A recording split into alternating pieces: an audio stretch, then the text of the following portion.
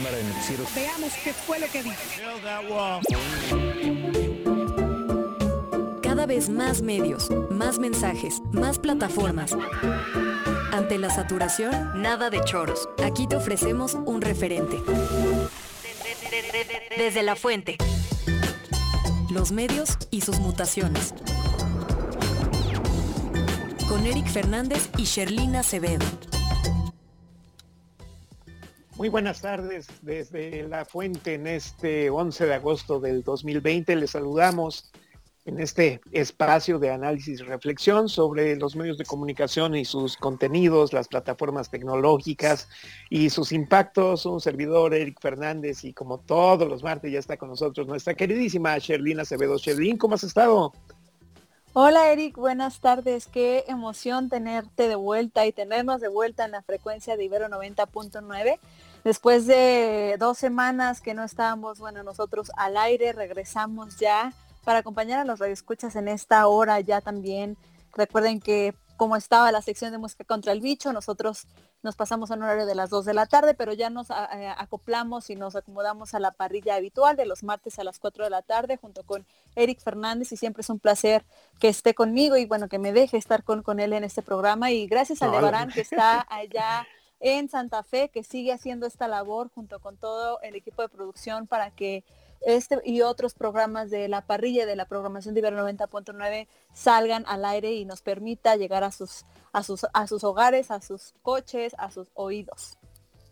Así es, Sherlyn, pues bueno, ha sido un espacio, yo creo que nadie se imaginaba que para este arranque de actividades en la Ibero, que para nosotros es el semestre de otoño, pues estuviéramos transmitiendo en pleno agosto desde nuestros distintos espacios pues familiares, ahora sí, como diría el clásico, desde la intimidad del hogar, para todas y todos allá en el 90.9, pero pues han pasado muchísimas cosas en el escenario político, cultural, económico, de salud internacional. Y bueno, también en la parrilla de Ibero 90.9, que esta semana se estrenó con una cantidad impresionante de nuevos espacios, sobre todo musicales y de análisis y reflexión, pues que tienen como gran propósito no solo acompañarnos en estos momentos, sino también estar al tanto de lo que acontece a nivel local, nacional e internacional, Sherlyn. Totalmente, Eric. Hay un chorro de cosas que se nos quedaron ahí en el tintero por mencionar en estas 2 semanas, pero ya les iremos dando salida a lo largo del programa. Y pues antes de que comencemos, acuérdense que estamos para ustedes y que pueden hacernos llegar cualquier comentario a través del 55 529 25 99. Ahí Aldebarán nos hará favor de contestar sus llamadas o mensajes y nos lo comunicará para que los leamos acá al aire. Así también estamos en Twitter como @Ibero99 FM y las siguientes redes sociales de Ibero 90.9 estamos tal cual, Ibero 90.9 en Facebook e Instagram. A mí me encuentran como soy Sherlyn AC en Twitter, y al Yoda 1, que nunca falta, siempre es tan querido y siempre le escriben a Eric Fernández. Ahora sí, así es, queridísima Sher. Pues bueno, sí, decías que habían quedado muchas cosas en el tintero, pero también se han movido una cantidad impresionante de situaciones, condiciones, espacios y demás por todos lados. Fíjate que hace algunos días el presidente de los Estados Unidos, Donald Trump, acusó a una de estas grandes plataformas sociales, pues de tener un problema muy serio detrás de él. Es decir, acusó a TikTok de estarlo finalmente, pues, supervisando, por no decir espiando, ¿no?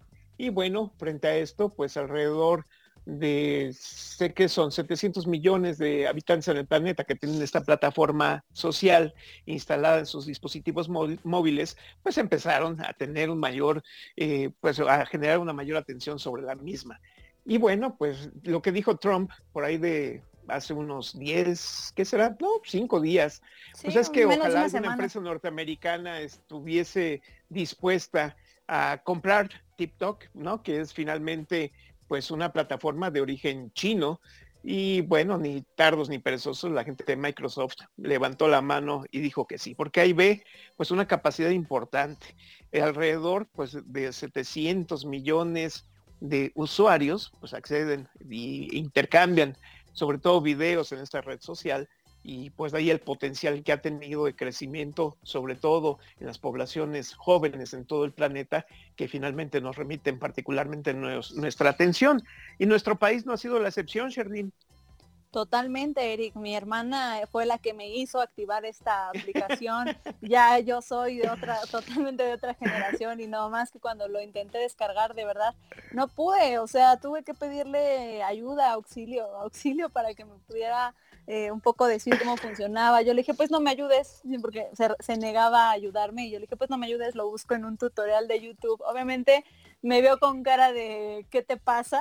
Pero sí, esta aplicación pues sobre todo fue la que más tuvo este boom y este número de millones de descargas alrededor del mundo también por la pandemia, y mucha gente se ha ido y se ha movido a esta plataforma, y que incluso además es importante mencionar que TikTok es una plataforma que también le ha dado voz a muchas personas que obviamente en otros tiempos nunca hubiéramos imaginado que hubiera podido, ¿no? Que hubiera podido ocurrir. Ya tuvimos el caso en un momento de Vine, en algún momento tuvimos también el caso de, bueno, MySpace, en algún otro punto de esas más de mi generación, y así muchas plataformas que han estado y han existido, y Snapchat, ¿no? Que se han pues sí, un poco renovado, movido, tratando de innovar y todo. Y bueno, TikTok llegó a arrasar, y que todo, también en términos musicales, esta aplicación pues ha hecho, incluso en nivel 90.9 sacamos una nota donde precisamente se decía que TikTok ahora será esta plataforma en donde muchos artistas independientes o no tan independientes iban a empezar a usar esta plataforma para que dieran a conocer sus sencillos, y ya lo estamos viendo en los últimos semanas y meses. Así es que bueno, TikTok, por lo menos, aunque quiera Trump, no se va a acabar. Y sobre todo del lado que nos interesa, y que por eso tenemos a nuestra invitada Claro. el día de hoy, es que también TikTok, más allá, yo también me enojo mucho con mi hermana de que solamente se pasa horas y horas en esa plataforma, sin nada que hacer, sin nada que al menos te deje algo productivo. Pero nos encontramos ya hace varias semanas, hace varios meses, que se hizo viral Herly RG, que es una tiktokera que pues tuvo esta idea creativa y muy genuina e innovadora de poder dar un mensaje social hacia la población. Y lo que más nos sorprende, y que también por eso le invitamos a este programa, es que pues se acerca al público joven, al público que tiene de 12 hasta incluso de 8 años, ¿no? Que ya tiene activa su cuenta a través de esta plataforma, y que puede dar unos mensajes positivos y puedan hacer conciencia social sobre distintos temas de coyuntura. Y bueno, ella pues se ha hecho viral por estos famosos videos en donde ella expone el machismo y los micromachismos en México, y es un placer y es un honor que esté con nosotros. Hola Herly, ¿cómo estás? Hola, ¿cómo están? ¿Qué haciendo? Muy bien, gracias. Hola Herly, ¿cómo estás? También muchísimas gracias por acompañarnos aquí desde La Fuente. En verdad un gusto, un honor que estés con nosotros, porque pues descubrimos estas vertientes importantes que tiene finalmente pues estas plataformas que están construidas para chavos, pero que otros no tan chavos aquí como tu servidor, pues nos planteemos nuevas formas de revisar nuestros micromachismos, y mil gracias por eso. No, pues la verdad yo estoy más agradecida con ustedes de haberme dado el espacio, y pues nada, yo estoy igual de sorprendida que ustedes, que esto se ha estado dando de la noche a la mañana, porque prácticamente todo esto de la viralidad llegó de repente, me tomó por sorpresa, y pues está increíble que podamos hacer conciencia por medio de este personaje sobre lo que es una cultura que ya traemos de años, y que es algo con lo que hemos ido creciendo y nadie ha hecho nada por cambiar. Pero creo que al día de hoy, ese ratito leía comentarios que ya los mismos, entre ustedes mismos, se dicen Tomás, ya se molestan cuando captan una de estas actitudes que Tomás refleja en cuanto a sus videos. Y pues la verdad yo estoy bien feliz de poder ser la portadora de esa voz, y pues creo que está bien chido también la parte de ocupar las redes sociales para más allá de todo, de hacer comedia y así, transmitir un mensaje positivo y diferente, ¿no? Herly, ¿y Sí. qué fue lo que a ti te motivó? Además, yo también supongo que fue a raíz de la pandemia. Ya hemos visto, le comentaba a Erika antes de empezar este programa, que ya has estado en varios medios de comunicación también y todo, pero quisiéramos también que al público de Ibero 90.9 nos contaras qué fue lo que te motivó a ti a hacer, a empezar esta cuenta, y con este personaje en estos meses donde estamos encerrados y el confinamiento te obligó a también a ocupar tu tiempo y sobre todo decir, voy a hablar de esto específicamente para que alcance cierto público. ¿Cuál fue tu objetivo principal al hacer este personaje? Pues prácticamente cuando yo inició TikTok fue de la manera más casual posible, porque yo andaba buscando un filtro cuando empieza todo esto de la pandemia, nada que ver con Tomás el filtro que yo quería nada más un filtro para un video.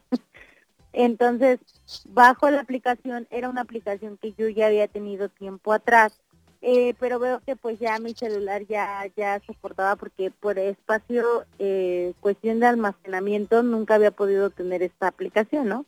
Entonces empiezo a tener ahí la app, se me viralizó un primer video que fue de comedia igual, y les mencionaba que cuando yo llego al punto de empezar a grabar a Tomás, yo ya tenía cierto alcance en las redes sociales, ya que esta popularidad me la ha ido dando, que también siempre contesto los malos comentarios de una manera pues diferente, ¿no? Sí. Más allá de hacerles caso, les contesto ya sea bailando, ya sea hasta inclusive muchas veces riéndome de la persona que me mandó el hate. Y esto ya me había dado viralidad en cuanto a en mis seguidores. Lanzo el video de Tomás, un día estaba acostada, como ahorita hay mucho tiempo libre. Mi mamá me acaba de contar que ella trabaja en un laboratorio, mi mamá. Entonces le estaba llegando muchas personas que no se querían dejar tomar la temperatura, que porque eso mataba las neuronas, algo que vieron en Facebook, y total. Mi mamá me cuenta esa historia y se me hizo súper chistoso como que recrearla en mi cama con ese filtro que ahí tenía guardado desde hace ya un tiempo. Lo grabo y me parece súper chistoso, lo subo a mis historias de Insta y se queda total. Lo subo a TikTok por pura coincidencia y mis seguidores le dan la viralidad. Vuelvo a hacer otro video de Tomás, lo subo igual, le fue muy bien. El tercer video, que yo creo fue el más polémico, que fue acerca del feminismo, ese fue el que rompió así como que mi feed, porque me llegaron tanto comentarios buenos como malos, y pues ahí ya Tomás ya tenía una estructura, ya tenía nombre y la misma gente lo estaba pidiendo, entonces se dio de la manera más casual posible. Sí, totalmente. Sin duda. Y una de las cosas que también estábamos viendo y hemos estado siguiendo tanto Eric y yo, y que también no solo somos los únicos fans, ya tú misma has visto que has incrementado de una manera pues extraordinaria en las últimas semanas, que es muy poco, pero es muy importante que lo que estás haciendo tome esta conciencia y digo, nunca va a faltar la gente que se burle, nunca va a faltar la gente que incluso tire hate, pero yo creo que para el público en el que sobre todo TikTok, que es donde principalmente subió o incrementó de cierta forma el mensaje, yo creo que es muy importante, porque además ahí, como lo mencionaba al principio del programa, hay mucha gente joven y gente joven que incluso apenas podrá estar arraigándose, como tú bien lo mencionas, a ciertas conductas del mexicano, ¿no? Y de la cultura mexicana, y que tal vez con tus videos pueda cambiarlo, o que vea y que empiece a tomar también más atención a su entorno gracias a lo que tú estás haciendo. Entonces a nosotros nos parecía muy importante que estuvieras con nosotros platicando en Desde la Fuente, porque además Desde la Fuente es un programa de coyuntura y medios, y que también estamos viendo pues cómo los medios se están transformando, e incluso emisor receptor cambian de formas inesperadas, ¿no? Que no creemos que van a suceder, y tú fuiste una de esas de uno de esos motivos que impulsó y que con sus mensajes estás cambiando, y que incluso yo esperaría que cambiara, cierto, ¿no? Sobre todo en los pequeños, que es donde apenas se está formando cierta ideología, creencias y conductas. Sí, no, pues realmente es un tema que a veces lo pasamos de largo, y como lo he mencionado, entre broma y broma la verdad se asoma, ¿no? Porque por mucho que te estés riendo de que el Tomás es bien machista y no manches, y ya le dijo pinche vieja, ¿no? Por así decirlo, te das cuenta que es algo que no está bien, o sea, que es algo que es un problema que, lo vuelvo a mencionar, viene de años. Son problemas generacionales y es algo que nos ha costado erradicar totalmente, y yo lo menciono abiertamente, yo crecí en un ambiente así, y creo que por eso es que me importa mucho esa parte, que se dé a notar esa actitud, porque a mí me han contestado así. Yo me he topado con miles de Tomases en donde sea, por eso les decía que Tomás no tiene como tal un oficio, una profesión. Tomás es una persona que puede ser quien sea, el hombre que tú quieras, estudiado, no estudiado. Es una cuestión de actitud, de actitudes. Entonces no tiene nada que ver con el nivel socioeconómico ni esas cosas, porque si no, pues ahí también ya sería meternos en otros asuntos, y tampoco se trata de que Tomás se vuelva un personaje clasista. Uh-huh. Sí, sin duda, esta mirada que finalmente nos remite, sin duda, pues a establecer, por ejemplo, el valor del lenguaje para que un mensaje funcione.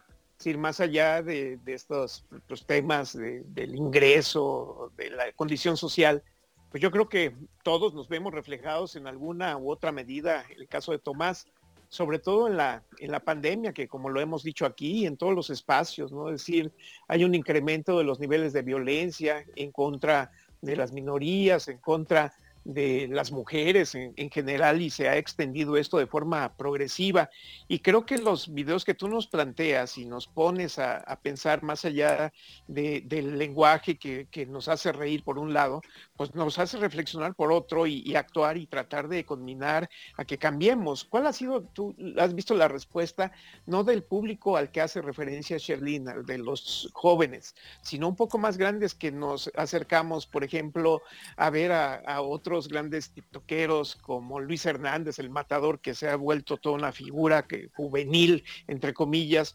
Pero ¿cuál ha sido este efecto sobre grupos de edad más altos, pues, gente que no precisamente no es ni adolescente ni chavitos, sino son más grandes, pero que experimentábamos todavía con mayor intensidad estos problemas del machismo? Pues yo creo que aquí entra mucho la parte de la empatía. Desde que inicié he tratado de empatizar con mis seguidores, de hacerlos parte de. Entonces cuando llega Tomás y la gente empieza a ver que también es parte de ese problema social, se clava, ¿no? Yo creo que es eso, cuando te das cuenta que eres parte también del problema social. Yo lo decía, es una cultura con la que traemos bien arraigada, y que cómo nos cuesta. De hecho, hasta como mujeres nos cuesta quitarnos nuestro lado machista, nuestra parte así mala.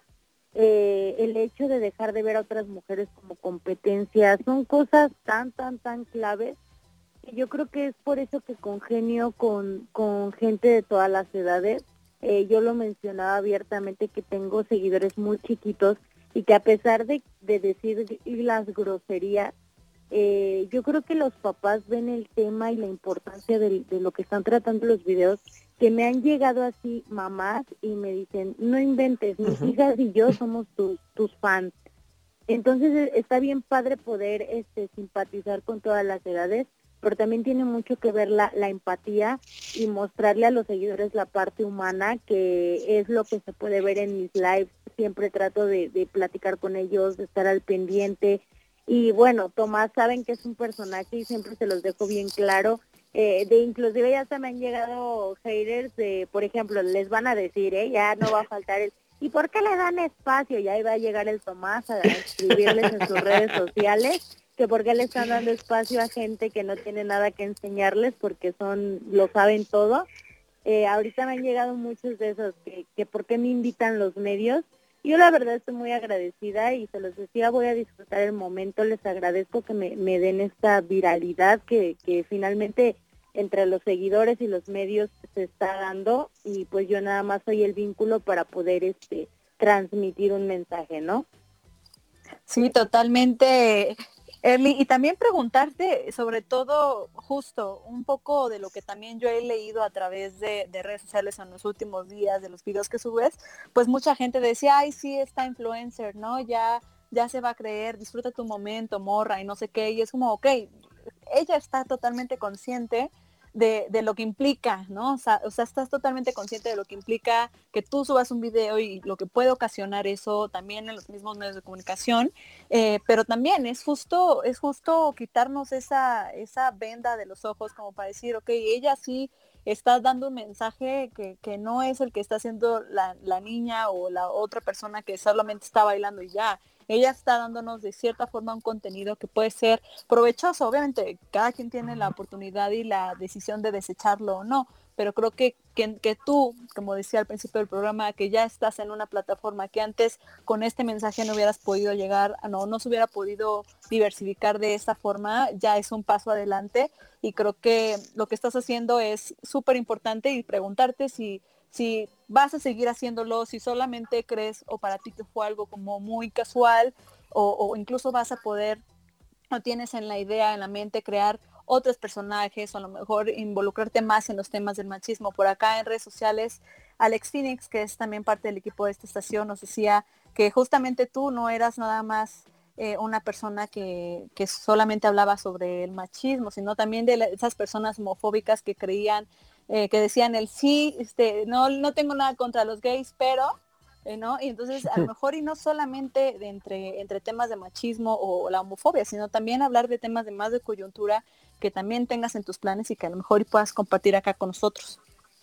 No, claro que sí, quiero seguir con esto. Es de suma importancia seguirle dando viralidad a estos temas de los que te decían de chiquito, de este tema no se habla en la mesa, ¿no? Es bien importante porque nos hace falta mucha información de cualquier tema. Hace un tiempo me escribían que los que hoy me aplaudían el día que estuviera en el reino de Dios me iban a castigar, no iban a estar ahí para mí, porque apoyo mucho a la comunidad. Y yo creo que es realmente algo de desconocimiento y el dejar de meternos en lo que no nos importa, porque de verdad que la gente que no vive feliz, ¿cómo le gusta meterse en lo que no le importa? Y a mí tanto que me gusta meterme en la boca del lobo y hacérselo saber, no es cierto, pero desde siempre, desde que tengo uso de razón, me ha gustado meterme en debate, en conflicto, bueno, no en conflicto, más que otra cosa en debate. Me gusta que la gente cree su propio criterio, que tengan algo con qué decir por qué lo que ellos dicen es la verdad absoluta de todo. Y bueno, finalmente está bien padre poder ayudar en ciertos temas como ustedes lo dicen que son de suma importancia. Dado era el caso, ¿no? También mencionaba en uno de mis videos el maltrato animal, que creo que es algo que es muy común, muy común. Y pues seguir creando personajes, claro que sí. De hecho, en mi perfil ya tengo a la instructora, que es la que se avienta las rutinas chulas, es la que te levanta en las mañanas. Tengo a una que lee los horóscopos, a la chamana Mana. Todos mis personajes los han ido sacando mis propios seguidores, igual de los en vivos. Me divierto mucho en redes sociales, más allá que se haya dado como una casualidad. Siempre me ha gustado el cuadro, siempre me ha gustado la cámara, entonces yo no tengo ningún problema de seguir en redes sociales. Me encanta hablar, creo que sí se nota. Me fascina hablar, me gusta hablar con las personas, estar cerca de la gente, entonces sí quiero seguir con esto de redes sociales. Está bien padre para nosotros podernos ahora dar a conocer por medio de estas plataformas digitales. Y pues nada, yo no me canso de agradecerles por darme el espacio de verdad. Y pues sí, vamos a seguir con ese mensaje de empatía y sobre todo de informarnos y de no hablar nomás por hablar. Totalmente. Oye, Erly, y pues tú como persona, cuéntanos como Erly, ¿qué música te gusta? ¿Qué es lo que le gusta a Erly? Y que en esta ocasión nos puedas compartir un poquito más allá de Tomás, que es un personaje muy incómodo, pero a Erly, ¿qué le gusta? ¿Qué disfruta? Y sobre todo, acá estamos en una estación de radio, bueno, una estación de radio de música mayoritariamente, y también queremos que nos compartas a los radioescuchas qué es lo que a ti te gusta musicalmente hablando también. Mira, muy pocos conocen esta parte de Erly. Yo canto desde los 6 años. soy músico, por así decirlo, y me encanta, me fascina desde que tengo uso de razón, me gustan mucho los Beatles, pero no, es que yo soy una rocola andando, y de hecho siempre lo doy a notar. Me gusta la cumbia, me gusta lo regional mexicano, o sea, yo escucho de todo, pero así más mi talón de Aquiles puede ser lo instrumental. Me fascina la música instrumental y mi banda favorita son los Kiss, la banda de rock. Yo soy Ejército Kiss Army desde siempre. Entonces sí tengo unos gustos ahí medio raros. Me gusta mucho, soy una rocola total. Los Temerarios, Billie Eilish, o sea, imagínate, así traigo mi playlist. Súper bien, y qué bueno que abras con nosotros esta conversación para que también la gente te conozca. Y pues mira, Aldebarán ya está pues por mandarnos acordes, y es que elige una canción de la que quieras escuchar, y ya para que le digas, me pusieron una canción en la radio. ¿Qué canción quieres, Orly?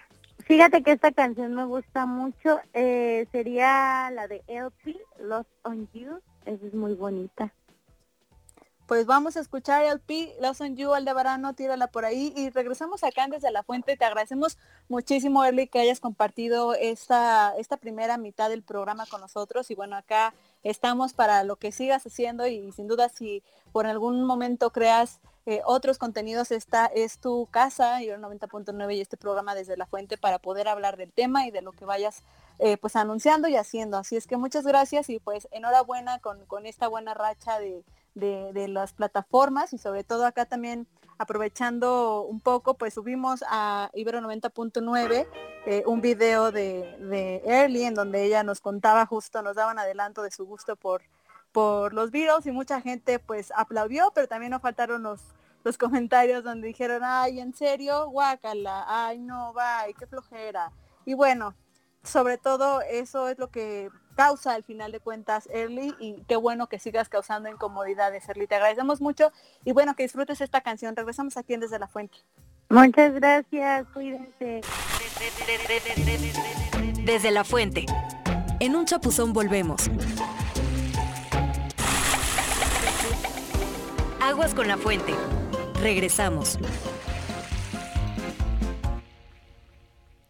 Ya regresamos acá Desde la Fuente, son las 4:35 de la tarde, y pues muchas gracias por seguirnos acompañando en esta hora de programa junto con Eric Fernández, y allá en Santa Fe con Aldebarán Abraham.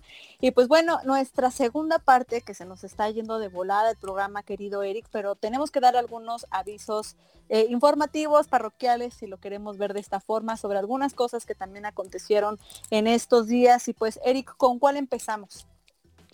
Yo creo que hay que recordar pues la desaparición física de una periodista británica que desafortunadamente pues a veces las enfermedades terminales pues hacen finalmente un sesgo en los proyectos de la vida, ¿no? Me refiero a la corresponsal de The Guardian, este periódico de referencia británico aquí en nuestro país hace algunos años, Jeff Tuchman, que desafortunadamente pues nos dejó en este plano físico, pero que aquellos que quisieran revisar lo que era el México de pues la poca democracia de hace algunos años, yo considero que es fundamental no solo para los extranjeros, sino que nos demos una buena repasada de lo que valdría la pena estar registrando hoy por hoy de lo que es el México del presente, este libro de Democracia Interrumpida de Joe Tuchman,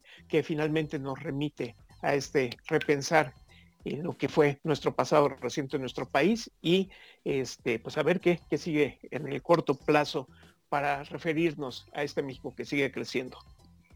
Totalmente. Una de las cosas que también pasaron en estos días que estuvimos de blackout fue que este medio de comunicación, Telesur, cumplió 15 años, que forma parte de la red de radiodifusoras, y pues también es un honor, y es también una celebración, porque además es un medio que también trata temas que son de vanguardia, y que además también le da un poco y voz, espacio a los al público y a la gente y a los periodistas jóvenes, así es que también les mandamos una felicitación muy grande a nuestros compañeros de Telesur. Y entre otras cosas también, ¿qué pasó con lo de la radio y los derechos de las mujeres indígenas, Eric?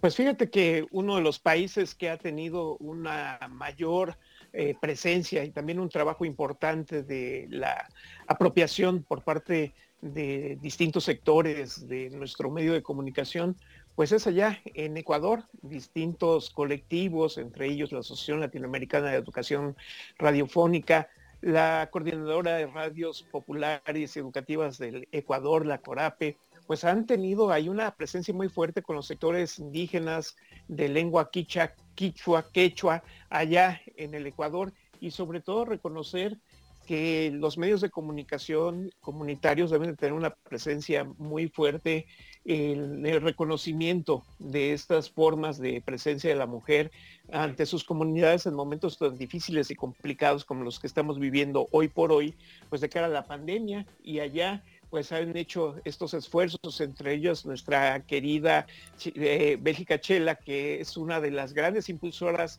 desde las comunidades quechuas en el Ecuador, pues ha tenido una presencia muy fuerte para reconocer a través de distintos webinars estos derechos de las mujeres indígenas, y desde acá nuestro agradecimiento. Ojalá en una próxima emisión establezcamos comunicación con Bélgica. Totalmente, Eric. Pues más adelante les daremos otras informaciones breves sobre qué aconteció en estas 2 semanas de blackout en cuanto a medios de comunicación se refiere, pero ya tenemos en la línea a nuestra segunda invitada del programa. Y Eric, pues tú mejor haz el honor para presentarla. No, qué súper honor estar otra vez con nuestra queridísima Raquel Saer, especialista no solo en la política interna de los Estados Unidos, la política electoral de aquel país, sino también de los medios de comunicación en la Unión Americana, estos que siempre se refieren pues a la construcción de las imágenes de los candidatos. Y este programa lo iniciábamos haciendo una referencia a Donald Trump y la posibilidad de cerrar esta plataforma de TikTok allá en los Estados Unidos o que la compre Microsoft. Pero también ayer salía despavorido de una de las pocas conferencias de prensa que había atestiguado el presidente de los Estados Unidos en últimas épocas por una posible amenaza. Y esto pues está calentando el ambiente electoral de los Estados Unidos allá menos de 90 días, que si bien los cálculos, el colegio electoral, el Senado y el Congreso de los Estados Unidos en general no dicen lo contrario, pues estaremos revisando las elecciones ahí en el primer martes del mes de noviembre. Raquel, ¿cómo estás? Como te decíamos hace algunos meses, pues ya se está acercando esta época electoral en los Estados Unidos bajo las condiciones tan especiales que hoy vive la humanidad y sobre todo en aquel país. Hola Eric, pues muchísimas gracias, qué bonita presentación, y para mí es un honor también estar con ustedes. Radio Ibero es mi casa, o sea, los quiero muchísimo a todos, pero qué bueno que me hablan y me invitan. Bueno, pues sí te quiero decir que este asunto de los medios allá, pues tú también lo conoces muy bien. Los medios son uno de los enemigos principales de Trump, de los enemigos construidos. No quiero decir que sean sus enemigos, claro, sino son sus enemigos construidos, porque si nos ponemos a ver qué es lo que hacen los medios hacen nada más reportar lo que pasa a la sociedad en la sociedad. O sea, son como un reflejo, como lo que están, ahora sí que los medios están en medio, ¿no? Y esa es la razón por la que a Trump no le gusta, porque Trump prefiere que hablen bien de él, siempre quiere que hablen bien de él. Él siente que los medios tienen la obligación de hablar bien de él, o que los medios deberían de ser aliados con los gobernantes. Yo no lo sé, no sé. Interesante, porque Estados Unidos no es México, ¿no? Y sabemos lo que había pasado en aquellos años del priismo con respecto a los medios. Pero no, él no está muy cómodo con eso, y sí está muy cómodo con Fox, por ejemplo, y está muy cómodo con esta nueva, es un nuevo medio que se llama OAN, que es One American Network, que, bueno, no solo ama a Trump, sino que en las conferencias de prensa se refiere a los otros reporteros como verdaderos enemigos. Entonces, bueno, eso es lo que le gusta a él. Pero, pues sí han pasado muchas cosas, y como dices sí, tú muy bien, lo que viene ahorita no es que se va a calentar, ya está empezando a hervir. Y bueno, veremos ahora la nueva noticia que tenemos cuál va a ser la compañera de fórmula de Biden, que es Kamala Harris, y cuál va a ser la primera reacción de Trump, porque pues parece que a lo único que se dedican los medios y nos dedicamos muchos de los analistas es a ver qué va a decir, ¿no? Y pues sí. Es que sí, porque todo lo que dice genera controversia y seguramente tiene algo controversial que decir. Así que eso es lo que estamos viviendo ahorita. Como tú bien sabes, Eric, nada más los medios que lo quieren son sus amigos, los demás no. Y bueno, ya ves, CNN, MSNBC y los New York Times, todos esos son sus enemigos, nada más es Fox News y estos medios. Ahora, quiero hacer anotación sobre lo que dijiste de TikTok. TikTok es una red social donde los niños bailan y donde los jóvenes bailan y todo esto, ¿no? Y ahí se han dado algunos fenómenos, porque no es nada más que bailen o que canten y que lo hagan enfrente de las cámaras, sino se trata también de que a través de eso que hacen, mandan mensajes. Y una de las razones que muchos analistas están observando es que a Trump no le gustó dos cosas. Uno, este fenómeno que sucedió en TikTok, donde varios jóvenes dijeron, para el rally de Tulsa, Oklahoma, que era un rally muy irresponsable de hacer porque estaba en la mitad de la pandemia y se había recomendado que no se hiciera y donde se contagió hasta el gobernador. Bueno, estos jóvenes que estaban haciendo sus bailecitos en TikTok mandaban mensajes diciendo, nosotros ya compramos boletos, por favor cómprenlos y no los usen. Entonces la gente empezó a comprar, bueno, no es comprar, sino es adquirir, ya sabes, que te los regalan. Y fueron muchos miles de boletos que vendieron para que la gente no fuera. Entonces, ese famoso rally se le quedó medio vacío. De hecho, menos de la mitad de la gente que cabe ahí fue al rally. Y cuando regresó él a la Casa Blanca, se le veía totalmente enojado y abatido, ¿no? Esa es una. Entonces dicen que estos jóvenes que hicieron eso es una de las razones. Y la otra razón es que en TikTok están surgiendo personalidades muy interesantes. Y aquí les recomiendo que por favor vean, está muy interesante. Una joven, una mujer que se llama Sarah Cooper. Se escribe S-A-R-A-H Cooper, C-U-C-O-O-P-E-R. Y es el nuevo fenómeno. Lo que hace es que ella es una comediante, se pone ante la cámara y empieza a hacer como movimientos con la voz de Trump. Entonces, aunque no dice nada burlón, se está burlando. Y a esa mujer no le gusta. No le gustan muchos de esos que salen ahí. Entonces, la razón no es que esté China metida en TikTok. La razón es que se está usando en su contra, ¿no? Que ha sido como un medio que se está usando para eso. Así que, aunque veamos que, sí que lo va a comprar y que Microsoft sí. Microsoft está haciendo, actuando nada más como empresa. Es decir, voy a comprar la parte de Norteamérica y me voy a beneficiar de eso porque pues tienen muchos anunciantes y voy así compito con Facebook y con todos los demás. Y no lo está haciendo a nivel mundial, nada más a nivel de Estados Unidos. Pero no es eso, no es por ahí. Es más con lo que tiene que ver con lo que está en su contra. Así lo veo yo. Sí, exactamente. Justo en la primera mitad de este programa hablamos precisamente de los personajes y las personas que están haciendo algo diferente más allá de bailar o de hacer cierta acrobacia en TikTok, y me parece pues muy relevante que nos menciones a Sarah Cooper. Ya lo estaremos checando en nuestras redes sociales para ver qué es lo que está innovando. Yo te quería preguntar, Raquel, también un poco de lo que se ha hablado y que ha estado últimamente en los medios de comunicación sobre pues ese profesor Alan Lichtman, ¿no? Que también él ha hecho estas predicciones ya acertadas desde el 84, entre comillas. Cuéntanos tú, desde tu perspectiva, ¿cómo ves que también ciertos medios de comunicación le estén dando muchísimo peso a sus declaraciones? Y también mencionar que pues él dijo que en este 2020 Trump pues no va a estar, no va a correr con la misma suerte. Es muy interesante. Más que un, ¿cómo se llama? Esos los que adivinan el futuro. Se trata de un académico que elaboró unas claves, le llama claves, ¿no? 13 claves. Dice, y con esas 13 claves, si si el candidato coincide con las claves, entonces va a ganar. Más bien el que tenga más claves a su favor. Y él hace la separación, no sé si lo han visto sus videos y todo. Y a mí me parece interesante. Lo que pasa es que nunca se ha equivocado. La única vez que se equivocó fue cuando ganó Bush contra Al Gore, pero en realidad el voto electoral sí lo ganó Al Gore, solamente el sistema electoral le permitió. Y ese es el problema, porque aquí en el 2016, que ya él ajustó sus parámetros, también predijo a Trump, aunque Trump también perdió el voto popular, pero él ajustó para eso. Mira, yo también le quiero creer a Alan Lichtman, la verdad.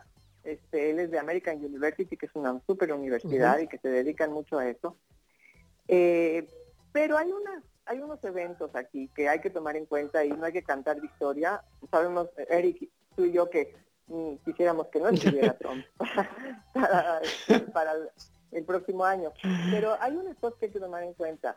El tema de los voting rights, es decir, de los derechos de los votos, que fue una victoria de los años 60 y que hace unos años se echó para atrás en la Suprema Corte porque consideraron que ya no había necesidad de hacer eso porque los estados ya tomaban sus medidas adecuadas.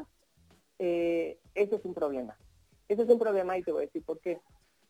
Por ejemplo, el estado de Florida, si ustedes se meten al 538 de Nate Silver, se ve como que Biden va por mucho ganándole a Trump. Creo que es 49 contra algo así como 40, ¿no? O sea, bastante. Sí, ya casi 10 de ventaja. Sí, y eso es por un lado. Pero Florida es uno de esos estados que están rompiendo con los voting rights. Eso me refiero a que, por ejemplo, para que voten los afroamericanos les vamos a pedir una identificación particular. En algunos casos hasta les hacen examen de alfabetización, como si no hubiera alfabetización suficiente en Estados Unidos. Pero lo más importante es que no les están permitiendo ni votar por correo, que esa es una medida que quiere tomar Trump a nivel nacional, y por el otro lado el tema de los presos, que no quisieran que los expresidiarios pudieran votar, cuando esto es una medida que el propio Estado ya aprobó.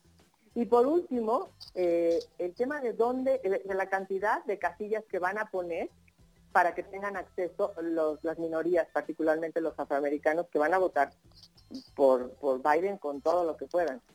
Y ese es un estado que él no quiere perder, porque son 29 votos electorales que le pueden afectar muchísimo a la hora de la elección final. Es decir, nada más para darte una idea, podría no ganar Wisconsin y no ganar Pensilvania y de todas formas ganar, porque son 29 votos electorales. Entonces, bueno, ese sería una de las cosas. Así que se está haciendo todo lo que se puede para proteger eso y para que ahí está el aliado de Trump, es el que está a cargo del correo a nivel nacional, que es un donador del Partido Republicano, que está aliado con Trump en todo, es decir, bueno, si llegan los votos a través del sistema de correos nacional, pues mucho de eso se va a retrasar y tal vez no dé tiempo para cuando se tenga que tomar posesión el 20 de enero. Cosas así están pasando. Y otra cosa cosas extrañas, sí. Bueno, cosas extrañas, pero que juegan como en un juego de trampas, ¿no? No quiero decir que es tramposo, nada más digo que es un juego de trampas. De verdad. Muchas de esas cosas no están tratando, y ya vimos a los demócratas de veras dar brincos por todos lados buscando la forma en que se den cuenta la gente de que si no van a votar, por lo menos previamente, cuando ya se empiece a poder votar, que vayan y voten para que no el día de la elección no les cierren las casillas y no tengan el pretexto de que no llegaron los votos por correo. Pero ellos están también trabajando en que eso se permita, ¿no? Se permite el voto por correo. Así es, Raquel. Oye, Raquel, tú como especialista, maestra en comunicación, interesada en todos estos importantes temas de hace muchísimos años, hay un asunto que resulta particularmente interesante que tiene que ver con la parte mediática de la cobertura electoral. ya para entonces, hace 4 años, estábamos puestos para ver las convenciones de los partidos, tanto el republicano como el demócrata, y ahora pues tendremos convenciones, van a ser convenciones virtuales, irán los candidatos. ¿Qué está pasando por ahí? Pues sí, es que ni modo que van a tener allá la gente. O sea, una mejor prueba que lo que pasó en Tulsa, Oklahoma, que fue además el 19 de junio, bueno, en realidad fue el 20 de junio, pero que fue un día que no debe haber sido, y que se contagió muchísima gente. ¿Cómo es posible que no sirviera de referencia, ¿no? O de antecedente? Y así, exactamente. Entonces, pues no queda otra más que hacerlo así. En la Constitución dice que estos electores, lo que le llaman los electores, que son los que representan el colegio electoral, nada más tienen que emitir el voto de acuerdo en realidad a su conciencia, pero la práctica es de acuerdo a lo que les dice el Estado. Entonces tendrían que votar todos, haz de cuenta, todo el Estado de California. Si ganan los demócratas, pues los votos del Estado de California van a Biden, ¿no? El Estado de Florida, quisiéramos anticipar. Pero no necesariamente en la Constitución dice que tiene que estar presente físicamente. Entonces esa es una de las situaciones, porque las convenciones están llenas de estas personas que van a votar y que llevan muchos votos electorales y que se llevan a sus familias y se llevan a muchas personas y que van también los que quieren asistir y los representantes de esto y de aquello, y muchísima gente. Y además eso implica también que tengan una infraestructura afuera de comida, de venta de cosas, o sea, se llena de gente. Estas convenciones para las ciudades son fantásticas porque económicamente entra mucho dinero.